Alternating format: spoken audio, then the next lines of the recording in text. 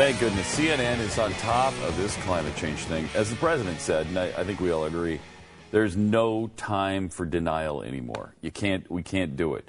There's no time not to act. We must act. Not to act is to act. Not to speak is to speak. Not to pollute is to pollute. Wait. Okay, forget that last one. But what I'm saying here is CNN is on it, and they're doing a John D. Sutter, who is a columnist at CNN, is covering global warming the rest of the year in a new series called 2 Degrees. Here's a look at it. 2 degrees Celsius. It's probably the most important number you've never heard of. Environmental policy experts say that temperature, 2 degrees Celsius or 3.6 Fahrenheit, may be the edge of the cliff for climate change. If global average temperatures were more than that, will greatly up the odds of new and worsening climate catastrophes. Stay below that mark, and we may be able to avoid some of the worst aspects of global warming. They won't even commit to that. Think superdroughts, mass extinctions, and extreme sea level rise, which will hit coastal cities. When we burn gas in our cars or coal in our power plants, we're adding carbon to the atmosphere and warming the planet. True. Scientists say the Earth's surface temperature has warmed 0.85 degrees Celsius since 1880, the Industrial Revolution. If we want to slow climate change, we're going to have to cut back, and fast. If we don't, the world could hit 2 degrees Celsius in just a few decades. This just simple how long? number raises a bunch of huge and complex questions. What exactly happens if we cross that threshold, or even get close? We're all dead. And how can we prevent that from happening? We can't.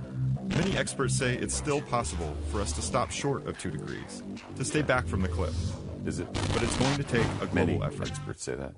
Yeah, many experts say no matter what we do, it's still going to happen. Then it's too late. It's way too late. That's what many experts say. If their science is right, like the Al Gore view is right, there's absolutely no way we're stopping that. No, no it's way. true. I mean, you're talking about taking away the thing that keeps billions of people alive. And I'm not even talking about here, because obviously here, could we put in lots of solar plants? Certainly we could with nuclear.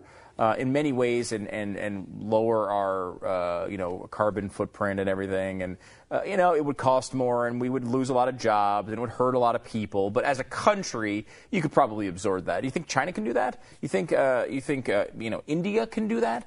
You think Pakistan can do that? No, they need freaking energy so they can turn on lights. I don't even understand how that's supposed to scare anybody.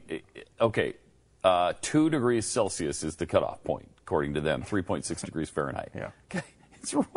It's gone up not even 1 degree in 135 years. It's gone up 0.85 degrees Celsius. Deny that. In 135 years. And there's a wide margin of error on that number. Huge, because we didn't have accurate stats in 1880. Everybody knows that. Yeah.